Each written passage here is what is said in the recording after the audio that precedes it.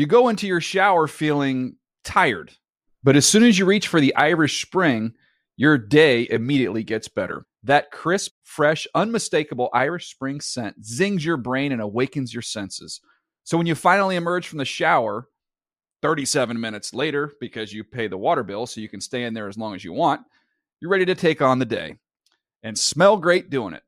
Irish Spring Body Wash and Bar Soap. Fresh, green, Irish. Shop now at a store near you. This is Amy Brown from 4 Things with Amy Brown. Today, healthier is happening at CVS Health in more ways than you've ever seen. It's wellness destinations for seniors, including select locations with Oak Street Health and CVS Pharmacy. It's doctors, nurses, pharmacists, and everyone in between offering quality care and support virtually, in person, and on the phone. It's in-home evaluations through Signify Health and meeting mental health needs through Aetna. And those are just a few of the ways that healthier is happening. To see more, visit cvshealth.com/healthier happens together. CVS Pharmacy, Oak Street Health, CVS Specialty, Signify Health, and Aetna are part of CVS Health. Eligibility and services vary by location and individual. Whether you're a savvy spender maximizing your savings with cashback rewards, a thrifty rate watcher seeking the lowest interest, or a travel enthusiast looking for extraordinary perks, Kemba Financial Credit Union has a visa to complement your lifestyle and unique needs. Apply today at Kemba.org to unlock a limited time 2% cash back on purchases and pay 0% interest on balance transfers for an entire year with a new visa from Kemba. You deserve a card that works for you. Restrictions apply. Offer ends June 30th, 2024. The Around the League podcast takes what the defense gives it. Welcome back to another Around the League podcast. I'm Greg Rosenthal, and I am in a room filled with heroes. Not as full as usual, but Mark Sessler is here, Chris Wesseling is here, K-Rich behind the glass is here. How are you all doing tonight? We're good. I think it's a glass half full of heroes. Something like that. Yeah, we're going to have fun. This was a kind of a crazy week. It was very crazy. A lot of road upsets. A lot of road wins in the early games. Strange stuff. You know, it's a crazy week when Riley Cooper's making plays after the catch, and Mike Shula for the Panthers is calling a creative game, and Ron Rivera is going for it on 4th down every day. I mean, that's when you know it's crazy. This was the kind of Sunday where we sit, the 4 of us, and today Dan is not with us, as listeners can already tell. A cube of 4 facing each other 24/7. And at one point, Greg just got up out of his chair, as he normally does in here, and just marched up and down the aisle. I don't know what was going through your system at that point, but you were more excited than I've seen at any point this season. I was well rested. There were a lot of great games. You know, starting with, I guess we got to get there, Patriots Saints. That's the game of the day, right? It is, definitely. One of the games of the season. Weird game. The Patriots pull it out with a touchdown at the last second. They got the ball back with under 3 minutes to go, or they had the ball with under 3 minutes to go. They're stopped on downs. Belichick goes for it on 4th and 6. They basically turn the ball over. That game looks over then. Saints then kick a field goal. They get the ball back again. Brady throws an interception. Then the game looks over. They stop them. They get the ball back in a half-empty stadium. Brady marches them down the field, and it's one of the most stirring Patriots wins in a long time. The game is also, though, I feel like the laundry list of injuries that came out of this. Yeah. Some notables. Aqib Talib was hurt. He had a hip injury. Jared Mayo hurt his shoulder. Danny Amendola had a head injury. Looked like he was concussed. There were a number of Saints injuries, but they didn't look as serious. So you're right. The Patriots are piling up a lot of these injuries, and that's a concern moving forward. But I don't think anyone's too concerned about that, after this game. Jimmy Graham, how bad was his injury? That's right. Forgot Jimmy Graham. He had the ankle injury, and he was in and out of the game in the fourth quarter. Eventually had to be helped to the locker room. It was just a remarkable game. The Patriots, I thought, outplayed the Saints for much of the game. They had the lead. They didn't take advantage of opportunities. The Saints score on a crazy 3rd and 20 play to take the lead. Brady missed a lot of throws in this game, and I think that's going to get lost in the analysis. But the difference between this Patriots team and other teams is the defense is making plays for them. They got the ball back for him a couple times at the end. The Saints had 6 3-and-outs, plus a 4-and-out, which was basically that late field goal. So the defense for New England played very well. I've been holding up Sean Payton as a paragon of aggressive play calling with the lead. Please tell me he didn't get conservative on me. He did. He counted on the defense of Rob Ryan stopping the Patriots late a couple times. When they got the ball back after the Patriots turned it out over on downs, weren't that aggressive. When they got the ball back after the interception, half the stadium left. Terrible job by Patriots fans, and I've killed the Patriots fans over the year for not really being a good home crowd. It's not loud there. They're not football smart. Red Sox fans, for instance, hate all the other baseball crowds, and they think that other baseball crowds don't know when to cheer, and they're not really smart, and they're not true big baseball. That's what Patriots fans are for football. Does that make sense to you? Did you call them a wine and cheese crowd? It's a wine and cheese crowd. Wine and cheese. That's San Francisco. Come on. A lot of people were leaving after they turned the ball over on downs with 2:44 left in a 1-point game. That game is so far from over. And then a lot more people left after Brady threw the interception. But if you just know the math, there's 2:20 left in the game. You have some timeouts. They knew if they could have stopped them 3 in a row, they'd get the ball back, and they had a shot to win. He drives the length of the field. See, I think that's an interesting point. They're 5-1. Yet it seems like this Patriots team has already been through more adversity in terms of probably, I guess, team building and gelling than we've seen any New England team in a really long time. The big story all season has been, Brady's brought his receivers in early this week to study film and really get on the same page. Are you actually seeing that happening, or is that a work in progress that even by the end of this year we're still going to be saying it never really clicked? I think it'll get better. There were key drops in this game in the fourth quarter, but more of it was Brady struggling. He ended up with 6.3 yards per attempt. I think this is a team that always is better in December than it is in October, so the fact that they're winning games, the one thing that was missing this year, this team reminds me a lot of the 2003 team. The one thing that was missing was winning some crazy, close games that you really didn't have any right to win. That's kind of a Patriots thing, and that's what happened today. Let's move on in our schedule and go to the Packers and the Ravens. Packers pull out the win in Baltimore. They lose James Jones and Randall Cobb to injury, but they still find a way to win and basically held the ball at the end of the game to win it and not give the ball back to Baltimore. Are we surprised Green Bay was able to do this on offense? It was only 19 points, but it was enough to win against a tough defense without those two receivers. I'm not surprised. We talked on Friday about Green Bay's improved running game. They now have 3 different 100-yard rushers over the last 4 weeks, and they had 0 100-yard rushers over the previous 44 games. That's outrageous, the improvement there. That's one, off-season. They decided we're going to become a different team on the ground. And a lot of times these plans, by about 3/4 into the first game of the season, you realize, nope, not going to happen, same old issues. They really have changed. They have. And how serious are the injuries to Jones and Cobb? Well, Ian Rappaport, our NFL media insider, reported that both injuries aren't believed to be too serious, but we don't know what that means exactly. That means that they're not expected to be season-ending. They both feel like they escaped them without a major problem, but they could still miss some weeks, and that's a problem for this offense. So you might have Boykin as your number 2 receiver, which means this offense might be resting on Eddie Lacy's shoulders for a while. He's the first rookie running back for the Packers since 1971, John Brockington, to go for 99 yards in back-to-back games.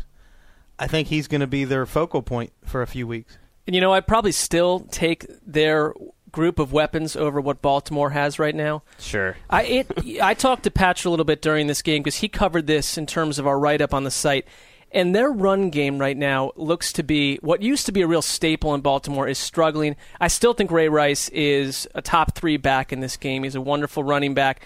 But their line, even with Eugene Monroe, Patrick basically told me it was a real issue today. They cannot blow open holes in the run game. They were stopped right in the goal line. They had they ran a series of plays, got stuffed on a big scoring opportunity. The Ravens of old capitalize. And, I had this as a hero pick because I thought potentially this is the week that Baltimore tells us, nope, we've had a lot of early season issues, but this is going to be our big signature win. It did not happen. They don't have the weapons. They put up 2 touchdowns in the fourth quarter, but you're right. You can't survive running for 47 yards. The Packers' rush defense has been very good this season.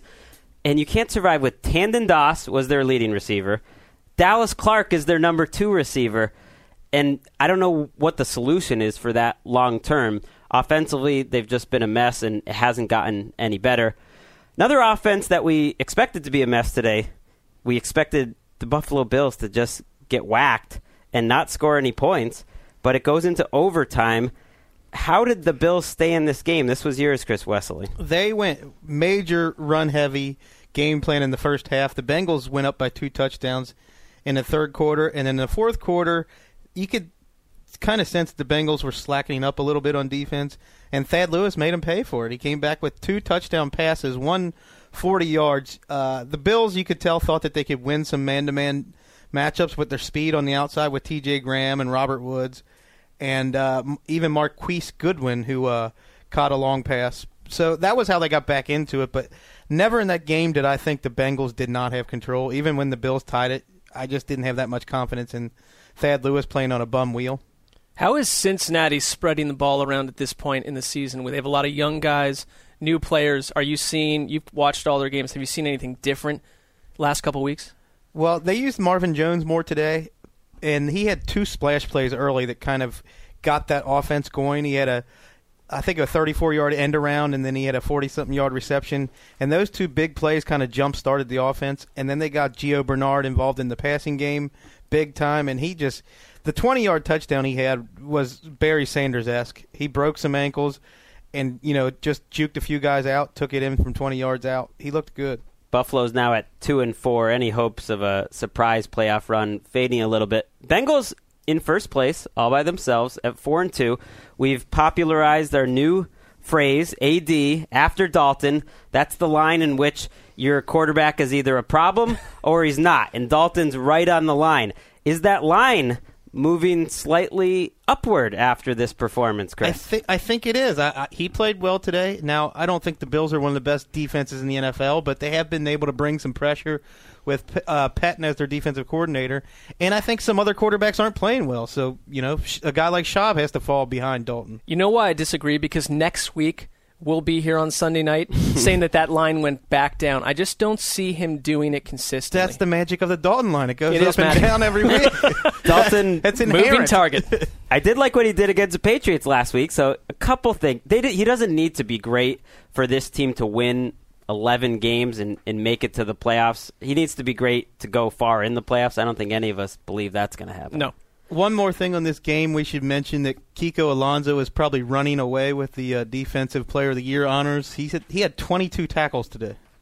22? Wow. 22. Defensive Player of the Year. Or Defensive Rookie of the Year, Okay. I'm sorry, yes. Maybe Defensive Player of the Year. Just don't want to get you in headlines that you don't want to be That's 22 more tackles than J.J. Watt had today. All right, this has been a rollicking good time. I'm happy about the Patriots. Wesseling is thrilled about Mike Brown and the Bengals. I could care less about the Bengals. All right, just play along with me. But we got to get to some sad news here. The Lions and the Browns today, they were ahead by, 10 points. And I said to you, you weren't very optimistic even at that point. I said to you, look, if they can't hold on to a 10-point lead at halftime against Detroit, that's a problem at home. And they didn't. I have not seen Stafford play a better game this season than he did today. And I think it came against a pretty good defense, to be honest. My problem, obviously, with Cleveland is quarterback Brandon Weeden is not ready for prime time. And they're stuck with him. And the other option is Jason Campbell. But really the story of the day for me is exactly what Stafford did. That team built itself a hole in the second half, and he kept working them out of it. And Megatron was not at his best.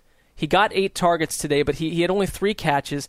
And Stafford found Chris Durham as a target, and then he found young tight end Joseph Fourier. Fantastic game. And he seems to have a knack for the end zone. He's done this before. He's 6'8". He better have a knack for the end zone. And you know what? Cleveland made a tactical mistake early in the game. They put up a small safety up against him, and he just posted up, caught it, score. He's done that a few times this year. They just look for, they don't use Scheffler in the end zone. They use Joseph Fourier because he's so tall. I love Joseph Fourier, by the way. He is the new Bubba Franks. He's even better. 7 catches this year, 5 touchdowns. Yeah. No, it's not even just this game, although he Going is the first Bubba tight Franks end. There, by the way. He has 3 touchdowns today, first tight end since the 70 merger to do so. No one else has done that in one game. I like it Wow. because he reminds me of Christian Wait, Fourier. what? No one else has done what? No tight end has caught 3 touchdowns in one game. That's That's false. not true. There's something different about that. Dante Rosario had 3 last year in one game. Didn't Cameron have 3? I read that incorrectly then. right. Rewind the tape. Well, it's all right. I wish it wasn't true. I wish it wasn't He true. is incredible. He is the Jerome Bettis of tight ends. With every time Bettis would touch the ball, he'd score a touchdown. He's the Chris Hoyles of tight ends. That guy would have like 20 home runs and 40 RBI every year. You know what I'm saying? Who's Chris Hoyle? Forget it. He was an old We're Baltimore off the Orioles tracks. player. There was I actually went out of my way. I know who you're talking about. Yeah. I went out of my way to write a separate post about an individual Whedon Yes. throw back in like week 2 where he had a wheel route to Chris Obanaya and just overthrew what would have been a 50, 60-yard gain if not a touchdown. Today, trailing 24-17, down by a touchdown, Whedon wings a pass, comes out of pressure and wings a pass into space that he claims he was trying to throw out of bounds. And DeAndre Levy jumps up for his second interception. His first was a thing of beauty. This one was just sitting there in thin air. He picks it up, and he ends the game for Cleveland. It was such a disastrous throw, and it's not a throw an NFL quarterback makes. It's disheartening to watch. I saw this billed on another website as possibly the worst throw ever in the history of the NFL. And then I went and watched it, and I thought it wasn't that much hyperbole. It was really an awful throw. It was an awful throw. So you said Whedon is not yet ready for prime time. Do you think, next year when he's 30 years old, he might be ready for He prime time? turns 30 tomorrow. 29, really? I think 29 tomorrow. No, I believe he turns I think 30 he turns tomorrow. 30 Really? tomorrow. Yes. So happy birthday to Brandon Whedon. You're crushing Mark Sessler's soul. Let's go to the Rams and the Texans. And we all thought this was the week the Texans would get back on track. We all picked them to win. We were all wrong. And the final score, 38-13, is just an eye-opener, Wesseling. What was the biggest factor in the Rams winning by so much? Bad luck and a defense that looked like it was tired of carrying the offense in Houston and just kind of rolled over, had no backbone whatsoever, especially in the red zone. They couldn't stop Zach Stacy, who is playing well but isn't a world beater at running back. We're not talking Adrian Peterson here, but every time they needed a stop on him, the Rams would just continue their drive. And really, Schaub played fine. Schaub played just fine. I think this is one of those games where the Texans were averaging 10 yards per play on offense going into halftime. Arian Foster looked as good as he has in 3 years. He looked legit. And, the penalties, 75 yards in penalties going into halftime, 2 turnovers. And then the second half they gave up 2 touchdowns within 6 seconds. I think one was a pick six and the other one was a punt return or a punt block. And it just all snowballed from there. Is the best thing that could happen to Matt Schaub in what has been a terrible month to go out for a brief period of time, have TJ Yates come in and be potentially a bigger disaster, and then Schaub comes back in. It's like he kind of put that fire. Who's still sitting around calling for TJ Yates at this point? That's a fair point. I was going to say the best thing would have been for him to stay healthy and for them to win this game because he was playing well enough to win the game. But TJ Yates looked awful when he came in the game, and we had no high hopes for him anyway. Even if Schaub's ankle isn't healthy enough next week, I wouldn't expect Yates to play well. So Schaub left the game. After the game, Gary Kubiak said he'll get tests on his ankle, his leg, a little bit of everything. Case Keenum is there as an option. They're 2-4, and this is a team we thought would be a playoff team. Some of us did at least. And they're at the point in the season where they're almost reaching the point of no return. They play at Kansas City next week, too. That's not a good matchup. That's a tough one. One question, because the big story there early in the year was the timeshare in Houston's backfield. What's the situation with that right now? There's no timeshare whatsoever. It's all Arian Foster. And, frankly, the people who were saying Ben Tate had a better burst, so he was a better back, Ben Tate isn't close to Arian Foster as an NFL running back. Foster is one of the top 5 running backs in the NFL, and to me it was always silly to say that Tate was going to overtake Arian Foster. Sometimes you just get the feeling it's not your year. They outgained the Rams by 204 yards. And lost by 25 points. I have to believe that's the first time in NFL history there's been that big of a yardage difference, and you lost by that many points. So here's a arcane stat for you. Arian Foster rushed for 198 yards in a game in which his team lost by 25 points. The last running back to do that was Gerald Riggs in 1985. See, we can give you statistics that are correct on this show. Another one of your hero picks that went down in flames, Mark, Chiefs and Raiders. You took Oakland in this game, and I think you did it because you thought Terrell Pryor could make some magic. Kansas City's offense is not that exciting. For a half, it looked like it was playing out that way, and then I didn't see any of this game. It seems like it went horribly wrong. What happened to Pryor? Well, I think the score does not indicate quite how tough Oakland played out of the gate. They were very dominant over Kansas City early on, but Kansas City's defense is the real deal. And I've been hearing it from Chiefs fans today, as I think Wes has in the past, because I basically argued that the defense is the reason they're 6-0 and the reason that that record isn't a complete mirage. But their offense to me is, and I'm not the first one to point this out, is not exactly something that's going to scare opponents on any level. Alex Smith was rushed real heavily. It reminded me of that Giants-49ers game last year when New York, not a great football team, came out and just hassled Alex Smith from the start, and they won that football game based on that. That's how you get to this Chiefs offense. But you flip it around, and Pryor in a stadium where the decibel level was broken and Seattle suddenly has to try to go do the same thing. Pryor had numerous issues trying to get the ball out, trying to start the offense up, get plays off. They look disorganized. He was sacked 10 times today. 10 times? When is the last time we've seen that? And you know what? The Chiefs' defense is that good. 1998 was the last time a Raiders quarterback was sacked 10 times, and the last time the Chiefs had a defense that sacked a quarterback 10 times. Who was the quarterback? Jeff George. Thank you, Cliff Clavin. Hello. Good job there.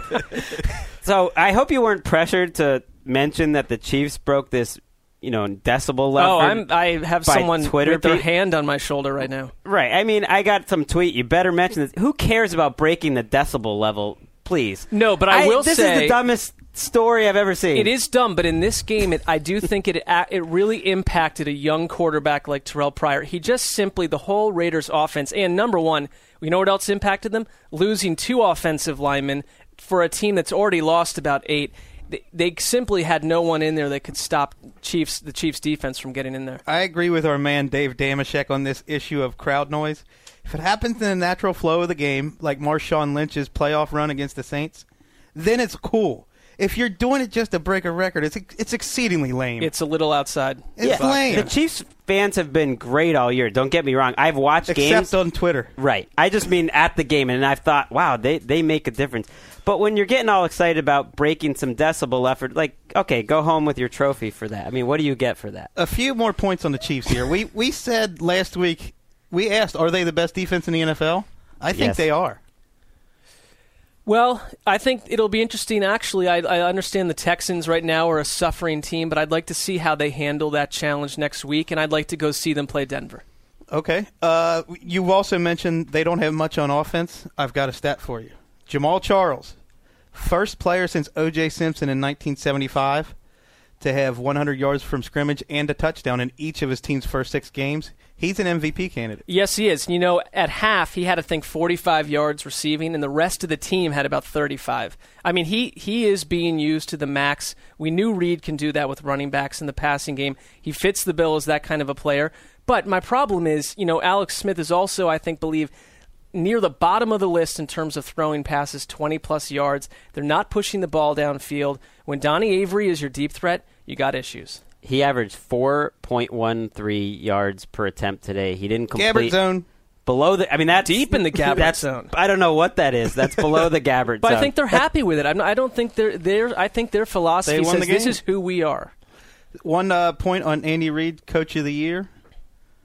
First team since the 1956 Lions to go start the season 6-0 after having the league's worst record the year before. Interesting. You can print the playoff tickets. I mean, we'll see if they could somehow win the division, but there's almost no way that the Chiefs blow this. I think they're going to get to 11 wins. Well, we have a thing on our site today. If the playoffs ended smack dab right now, right through all the tiebreaker shenanigans, Kansas City is the number 1 seed, and the Broncos are the 5th seed and would play the Bengals in the wild card. But that's a ridiculous thing because they it's haven't still even fun to look played at each other. because Cincinnati can do nothing but go into a wild card game and lose. Well, one team that would not be in the playoffs if the season ended today, but I still think they could get there, is the Carolina Panthers. And the reason I think so is because every couple weeks they come out and they just smack some team around like it's a minor league squad, and you just believe in this team. Their defense was dominant against Minnesota. They didn't let Adrian Peterson run early in that game.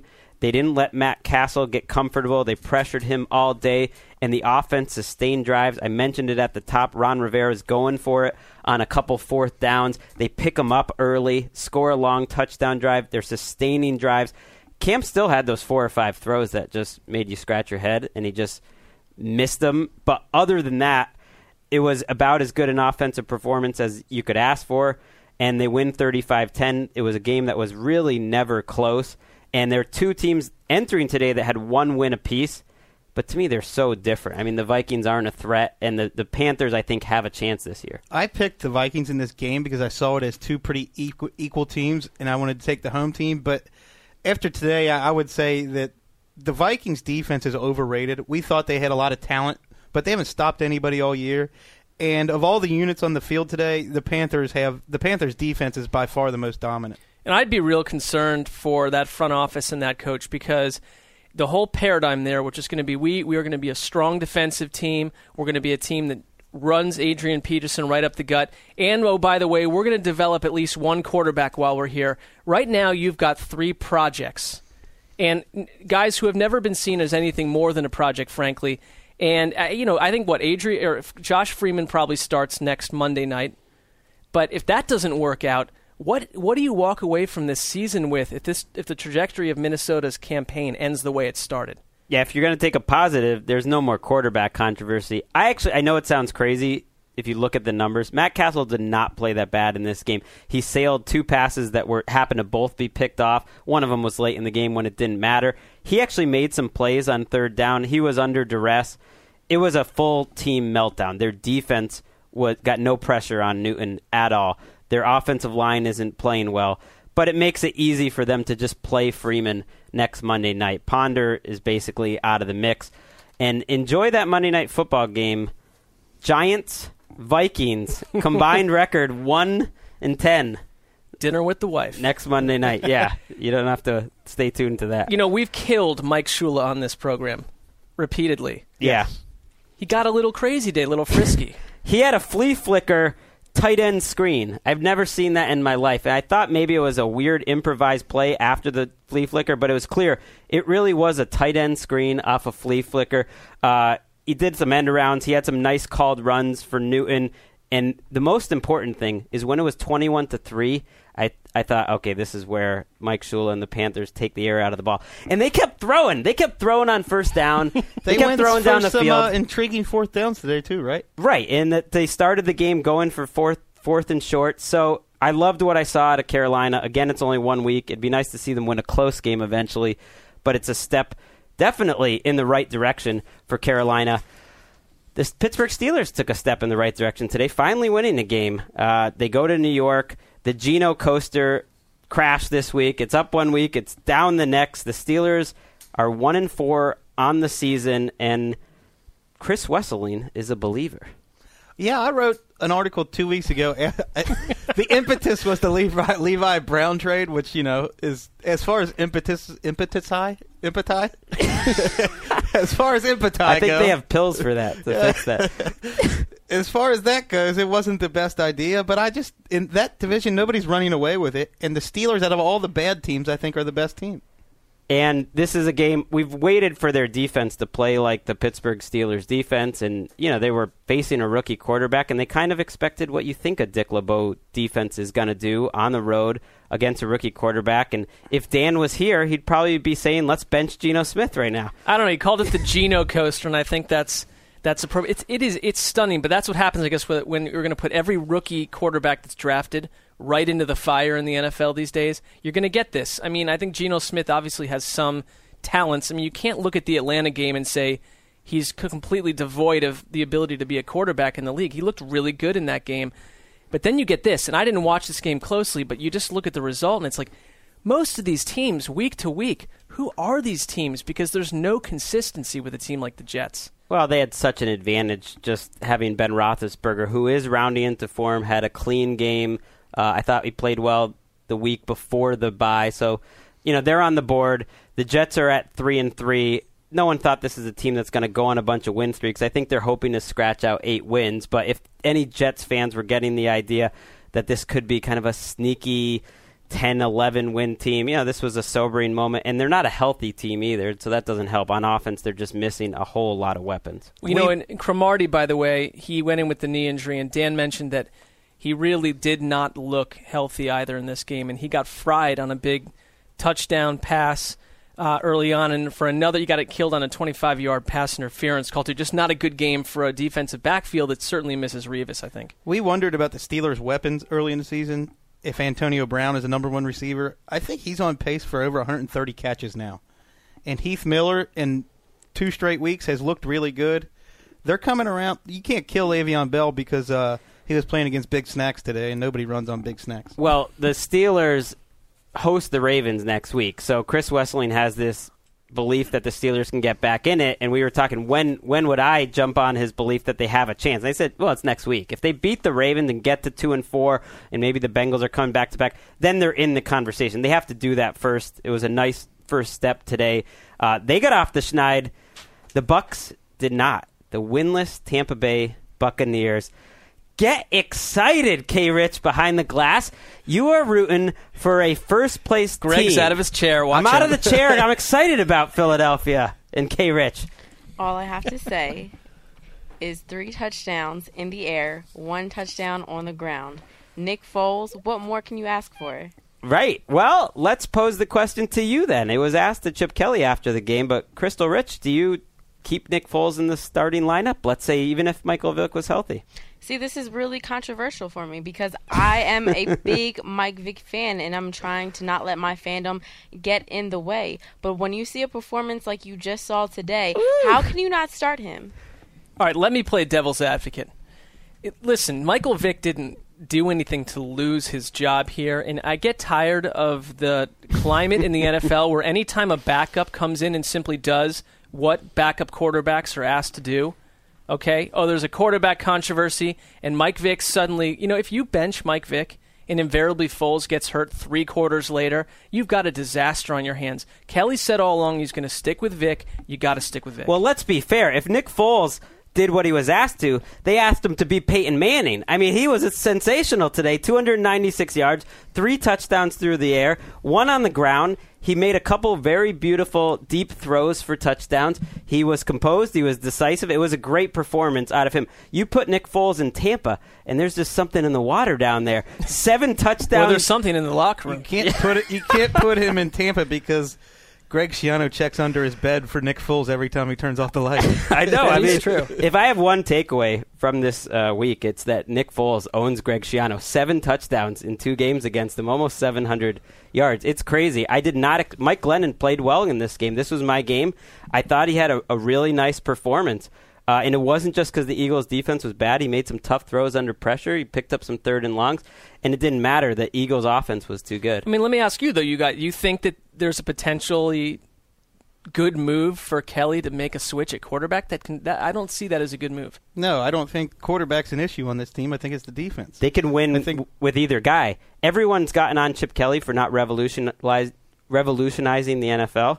3 teams in NFL history have ever racked up 400 yards on offense for 6 straight weeks. 4 teams, Chris Wesseling's telling me. The Broncos did it after you saw that stat. Oh, the Broncos did it this week, too. And one of those teams is the Eagles. So it's nothing new. So here's another stat. The Eagles are the only team since the merger with 1,600 passing yards and 1,050 rushing yards in the first 6 games. Now, Michael Vick, wow. We don't know if he's going to be healthy for next week. Chip Kelly did leave the door open, said we're going to evaluate everything. He kind of made a joke about it because he said Foles could keep the job if he went 100 for 100 with 27 touchdowns. He was like, well, did he do that? Not quite, but we're going to evaluate it. We'll see how healthy Vick is. To me, this just makes it so that they can be really careful. Looks like it was a serious injury for Vick. You can keep him on the sidelines for 1 more week and let Foles do his thing. And he is 33, and he is in probably the final 11 games that he's going to play for the Philadelphia Eagles. I think they can win both ways, and I really did think at times today they looked a little more like the Eagles' offense that we expected in terms of moving the ball quickly, out of your hands quickly, and they were playing in rhythm against a very good defense. I was really impressed by Nick Foles. I was not as impressed with the Broncos. But I guess we just built this thing up that we were going to win by 40. You're tough to impress. Well, did anyone expect this to be a close game in the fourth quarter? Broncos-Jaguars? It was close in the third quarter. You know who I wasn't impressed by, too? I just want to throw this out there. The Buccaneers crowd, and all the crowds out there today. There's all Eagles fans, right, in the crowd. And Foles actually had a quote where he said, listen, there were plays where I heard such an uproar from the stands, and they're down in Tampa, that I thought something must have happened that I didn't see, an interception, a fumble. But no, it was Eagles fans cheering on a good play. So, yeah, not a high mark there. So that's a bad job by the Buccaneers crowd. It's a terrible job by the Patriots crowd to leave before the game-winning touchdown. Embarrassing. And it's even worse job of the Texans fans to cheer Matt Schaub when he got injured, and then cheer even louder when Yates came in. That's an ugly moment that people will remember years from now for the Texans fans. Texans fans also were throwing ice, which raised the ire of J.J. Watt and Brian Cushing. I don't think I would want to be on J.J. Watt's bad side. No. Yeah, I agree with you, Wes. That would be unrewarding. All the players after the game, Cushing, I forget the word he used, he was disgusted by it. And Andre Johnson was really upset, and this is something that's going to stick with that crowd. It's unfair. It's not the biggest story. Maybe that brings the team together. Maybe you guys can tweet us who you think was the worst crowd, the Patriots or the Texans crowd. I know everyone will probably say the Texans. Let's get back to these Broncos. How did the Jaguars stay in this game? The Broncos made more mistakes than normal. Manning lost 2 fumbles, when's the last time that happened? He threw a pick 6 to Paul Posluszny. The Jaguars got to hang around for a while, and they showed some pluck. They played pretty good defense for a while. Justin Blackmon was unstoppable on offense.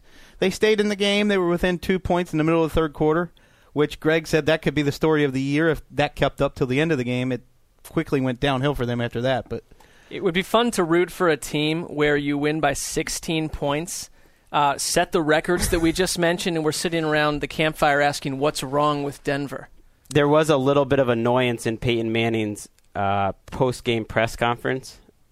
People were kind of asking him almost like it was like they lost the game, and they asked him a question, how come you didn't go after the fumbles that you snapped from the quarterback exchange? I guess there were a couple of those, and he said, don't say that like I never do. Don't make that a rule. And they were going back and forth. I think he was a little ornery. He even said, I think some people think that football is easy. And it's not supposed to be easy. It's hard. Even some people inside this building. I thought that was interesting. Maybe he thought people are getting a little too, excited about this. Peyton Manning is almost unimpeachable right now. He's got to be smarter than half the coordinators out there. He's playing at such a high level, and he's mastered the game. As a reporter, I wouldn't be questioning what he's doing out there. No. With Denver's backfield, that was another one where it's a carousel of people. It looks like today that might have changed a little bit. It's been Marino for the last couple of games, and they can't rely on Hillman. He fumbled again. Monty Ball dropped a pass. I don't think Monty Ball is playing with any confidence whatsoever. And Noshan is exactly what this offense needs. He's rock solid, reliable, and he's great in the passing game. That's perfect for them. Tell me something positive, at least, about the Jaguars. Justin Blackmon. We've been talking about him since the preseason. He looks so much better than he did last year when he came in out of shape, couldn't separate from defensive backs. He was killing Champ Bailey on the slant all day today. You couldn't stop him. He looks like kind of a young Anquan Bolden. He's kind of powerful after the catch like that, hard to take down. I like him a lot. I think he and Shorts are a good twosome. Now, Shorts left the game early in the first quarter with a strained neck or shoulder. Hopefully that's not serious. And you guys should check out our What We Learned, our takeaways from each game. It posts after the Sunday night game. And one of the takeaways from Wesleyan was about Malik Jackson. So we're not just talking about big-name guys. We're talking about a defensive, interior, situational pass rusher who's really emerged as a big-time threat. So check that out every Monday night. It's even sponsored. I don't know by who, but by someone. Especially if you're Malik Jackson's mom, because this might be the first time in his NFL career he's gotten some That's why I want numbered bullet point right on NFL.com. I want to give Malik some love. We got to talk about the Seahawks, give them a little love. They continued Russell Wilson's undefeated home record in his career with a victory over the Titans that, it wasn't overly exciting, 20-13. It would have been a bigger score for Seattle if there wasn't a 10-point swing at the end of the first half where they had a field goal blocked and returned for a touchdown. So really this game wasn't quite as close as it indicated. But it's just kind of the Seahawks showing once again they're going to win the games that they're supposed to. Any big takeaways from Ryan Fitzpatrick not winning in Seattle? Not a huge shock here. But the Titans, I will say this, every game, they've been in every game, they're a much tougher, last year they were getting crushed on defense, giving up enormous amounts of yardage, having 40, 50 points dropped on them week after week. Is that Greg Williams? I think it is. It has to be, right? It has to be. They really are a much tougher team this season, and it's a tough loss for them because you have to just wonder what would happen if Jake Locker were still in there. I thought the announcer made an interesting point on this game, or it was on Twitter, about Russell Wilson. I talked about this last week, that sometimes he's missing some routes that are there because he's trying to do everything himself. And I can think of a red zone play in particular late in the game where he has the slant, but he starts running around and leaving the pocket a little early. I think that happens because they haven't protected him well. He had a very good game overall, but they're still trying to find themselves on offense. They're not quite there. They ran the ball well late in the game. They get the win, and they're trying to improve their passing game as the season goes. Maybe this was just because I was watching Maurice Jones-Drew in the other game, but every time I flipped onto this game, Marshawn Lynch looked great to me. He looked explosive, and maybe that was because Maurice Jones-Drew couldn't get out of third gear whenever he had a hole, so it just looked maybe the discrepancy there. But also bad news for Seahawks opponents. Pete Carroll said after the game, Percy Harvin's return is, quote, just around the corner. Ooh. Interesting. And good news for fantasy owners there. The NFC West race, at first there looked like there might be some surprises. San Francisco's coming back to the pack. They get the 32-20 win over Arizona today. Now they're 4-2. The Seahawks are 5-1. It's starting to look more like we expected. The Cardinals and Rams both at 3-3, so they're not totally out of it yet. This was a game where the offense, and Vernon Davis especially, got right, and at least they got something going in the passing game. He had a career high in yards at halftime. That's crazy. That is surprising. The Cardinals' defense has played well for the most part, but Carson Palmer put him in a couple of bad spots in this game. He was intercepted twice early, and the talk started right away on Twitter. Don't be surprised if you see Drew Stanton. That surprised me. I would be surprised if we saw Drew Stanton, wouldn't you? I would too, although I have to say you're getting from Carson Palmer what? Is anyone that surprised right now that he goes out, has a game like this? This is what you knew you would have when you went out and made Carson Palmer your so-called franchise quarterback for this season. I don't know what the question is, but the answer isn't Drew Stanton. No, it is not. And they probably know that, But what about Kaepernick? Are we disappointed with his play at this stage in the season? Yes. A little bit, yeah. Wait, what do you mean a little bit? You just named him as your biggest disappointment 3 days ago. Yeah, I am. I need to look at this one. His 2 turnovers in this game were probably mistakes he could have avoided, mental errors. He did hit on some big plays, at least, in this game, so that was a positive sign. Kind of like the Seahawks and the Patriots, the great teams in the NFL win while they're figuring things out. And the 49ers ultimately won this game, a division game, comfortably while they're figuring things out. So that's a step forward for them. One injury to watch from this game, Kent Somers of the Arizona Republic said after the game that Fitzgerald could barely bend over. He had previously injured the left hamstring. Now he has a right hamstring injury. And Calais Campbell left the field on a stretcher with a neck injury. Reports were that he did have feeling in all his extremities, and early signs are positive for him, but he's an enormous player for them. So they're going to be on Thursday Night Football this week, Arizona and Seattle, and if they're going to hang around in this NFC West, that's a big game. They've at least been a fun team to watch because they have so much defensive talent. In our final game of the night, Redskins, Cowboys. Thought there would be more fireworks in this one. Cowboys get the win at home. Redskins in trouble here at 1-4 in the NFC East. we've seen the Cowboys secondary torched the last few weeks, and RG3 came out, and it looked like the bye week did him great. His legs look much more spry this week, but they still only have one touchdown all year in the first half on offense. So, as well as RG3 looked on the ground, this is not 2012 RG3 yet. I was happy to see, if you're a Cowboys fan, that Dallas doesn't come out and lay an egg after what was an incredibly crushing loss last week. I still think this team wins the division at about 8-8. This is a wacky NFC East. I know Greg has the Eagles here, but Dallas had to come home and take care of business tonight. They did, and it's more proof that this is a team game, and it shouldn't all be about the quarterback. Tony Romo plays great last week. They lose. He has a so-so game this week, and they win, but they get a punt return for a touchdown. Their red zone defense does a good job, and they get a win. And for the Cowboys, the fact that they can win any games that look like toss-up games at home is a little bit of a step in the right direction. One question, I want to go back. Is Seattle right now the best team in the NFC? Yes. Yes. I think the Packers can get there. I think the Packers can get there. They've had a lot of injuries on defense and offense, but I think they could round into form where they're right there. But right now, Seattle has to be. They've been consistent. I chose Seattle because of the record, and Clay Matthews, James Jones, Randall Cobb. That's three very important players for the Packers. We don't know how serious the wide receiver injuries are, but they're just lacking talent if they lose that many key players. So we like the Seahawks. We like Nick Foles. K-Rich likes Nick Foles maybe a little too much. I don't know. No, it's not too much, guys. I really want Vic to start. I'm a huge Vic fan. It hurts me to say Nick Foles should start next week. But, just being realistic, since we live in a realistic world, I think that he should maybe get the start and see what happens. And if it completely blows up, Vic. This happened to me last year. Then we lay it at your feet. Time barrels on. This happened to me last year. Foles played great in Tampa, and I could have sworn he was going to be one of those great rookie quarterbacks. He kind of stepped back. We'll see what happens. We'll talk about Nick Foles next week on our recap, but you don't have to wait until then. You can listen to us on our Wednesday show this week. Please subscribe, leave comments, tell your friends, tweet at us. Crystal wants you to use hashtags. That's all I got for you tonight. For K-Rich, Mark Sessler, Chris Wesley, and I'm Greg Rosenthal. We'll see you Wednesday.